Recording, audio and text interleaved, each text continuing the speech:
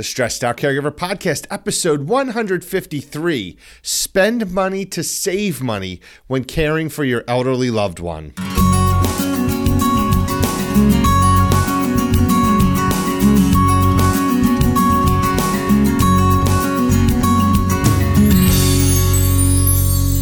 Hello, everyone, and welcome once again to the Stressed Out Caregiver Podcast. I'm your host, Casey Price from thestressedoutcaregiver.com. And before we get started, I want to welcome everyone to the new YouTube channel where we're going to try and simulcast these podcasts. I'm going to see how it goes. We're going to give it a try. I've never done this before, but we'll see what happens. I think it's going to be a lot of fun, and that way some people who like video more than audio, you can hop on over to YouTube anytime you want and check it out. So it's the Stressed Out Caregiver YouTube channel. So if you're listening to this and you want to take a look at what happens when I do the podcast, hop on over and you can see what's going on. Frankly, it's not much. I've got my mixer, which you can't see in the picture. I've got my recorder, my computer with my notes, and that's about it. So it's just you, me, and I guess the rest of the world, anybody who wants to check out the Stressed Out Caregiver podcast. So welcome once again. And as I said before, we're going to discuss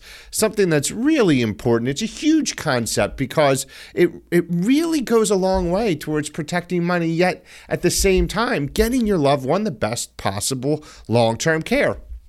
And that is the issue of spending money to save money when caring for your elderly loved one. And I know that sounds topsy-turvy, right? How can spending money on long-term care save your loved one's money? The reality is this: long-term care is really expensive. Most people will do whatever they can to protect their loved one's money from the cost of long-term care. But the one thing you strongly need to avoid doing is to try not to pay for care. So am I saying that right? You don't want to avoid giving your loved one the care they need when they need it. You don't want to think they can do it on their own when they might be struggling with things, and help would be really important. You don't want to not provide enough care. Now, I know that was a double negative, but I think I got the point across. You don't want to not give them the care they need, thinking that's going to preserve their assets. And here's the issue. Here's why. If someone needs help with something, then pay to get them that help. If they don't have the help they need, they're going to try and do things on their own. They're going to try and do it themselves, which could lead to catastrophic results. So someone who's a little bit wobbly, who can't necessarily keep the kitchen clean the way they'd want to, right? They reach up high to try and clean things, and they're wobbly. Well, that's going to lead to a fall possibly, or someone who has the washing machine down in the basement and the steps are creaky, and they have trouble going up and down those steps, and they're trying to carry the laundry up and down. Well, that again is a recipe for disaster where they may take a fall. And if they become injured in that type of situation, it could very well lead to needing catastrophic levels of care, like nursing home, which could cost somewhere between $8,000 and $14,000 depending on where you live. Whereas bringing someone into the house to help them with the issues they were struggling with, the really important issues to them, keeping the house clean is really important. Fresh clothes are really important. These little issues, which seem like, it's not much, right, could be hugely important to them, to the point where even though they might really struggle to try and do them, they're going to do it anyway. And if that happens, they have a fall. And if they have that fall, they may be really hurt and may need a really high level of care that costs many times what the care that could have prevented the fall or the injury would have cost.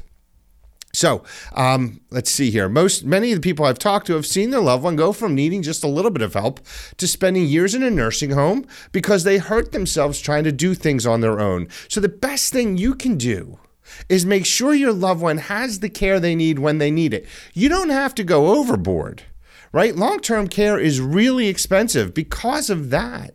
And with the goal of keeping your loved one as independent as possible, you only have to provide them with the amount of care they need. You don't need to go overboard. You don't need to pay for what isn't necessary. So guidance is available from care providers. Or if you're working with a personal geriatric care manager or elder care social worker, they can put a plan in place so that you can have a better understanding of what your loved one needs, what they can use to support them, and you can implement the plan that you come up with the geriatric care manager or the elder care social worker to make sure your loved one has appropriate levels of care in place from the most appropriate and cost-effective providers. A catastrophic event resulting in the need for expensive care is devastating. That devastation is compounded when the event might have been avoided. Look, you can bring all the best care in, and your loved one could still suffer a fall. They could still have some sort of stroke or other issue like that. Their dementia could still get worse to the point where they need to progress through the elder care system. But what I'm trying to do, and what I'm advocating here to you, is that you don't make the leapfrog from needing very little care to needing a tremendous amount of care due to their needs not being met, due to them trying to do more than they should. And that's what we're trying to avoid. So, like I said, the devastation is compounded when the event might have been avoided, when your loved one's traumatic issue might have been avoided. If you help provide your loved one with the care they need when they need it, then the odds are in their favor that they can avoid a catastrophic event from ever happening. They can probably save a lot of money or avoid spending a lot of money on high levels of care that they can avoid if they have the help they need when they need it. So I hope this really helps you out. I hope it makes a lot of sense. We talk about issues like this and all sorts of other issues in the Stressed Out Caregiver Facebook support group. So if you're not a member, be sure to head on over there, check it out, and request to join. We accept everybody as long as they're caring for someone, and as long as they promise to be positive and help each other out, because that's what we do in that group. We help each other out. It's an opportunity for you to learn from people who have done it before and can share with you what they've learned, and it's a chance for you to share with them what you've learned in your caregiving journey. It's a great thing, and I hope you'll join us there. So now remember that I'm an elder care attorney, but the content of this show is not intended to be legal advice, but rather information so you can help your aging parent, spouse, and elderly loved one get the best possible care so you can all live the highest possible quality of life with the least amount of stress. So once again, my name is Casey Price. I am from the StressedOutCaregiver.com. I love doing this. It is the privilege of my week to get to share time with you when I get to publish these podcast episodes and now these videos. Thanks so much for checking it out. I can't wait to see you again. And until that time, I wish you nothing but the best.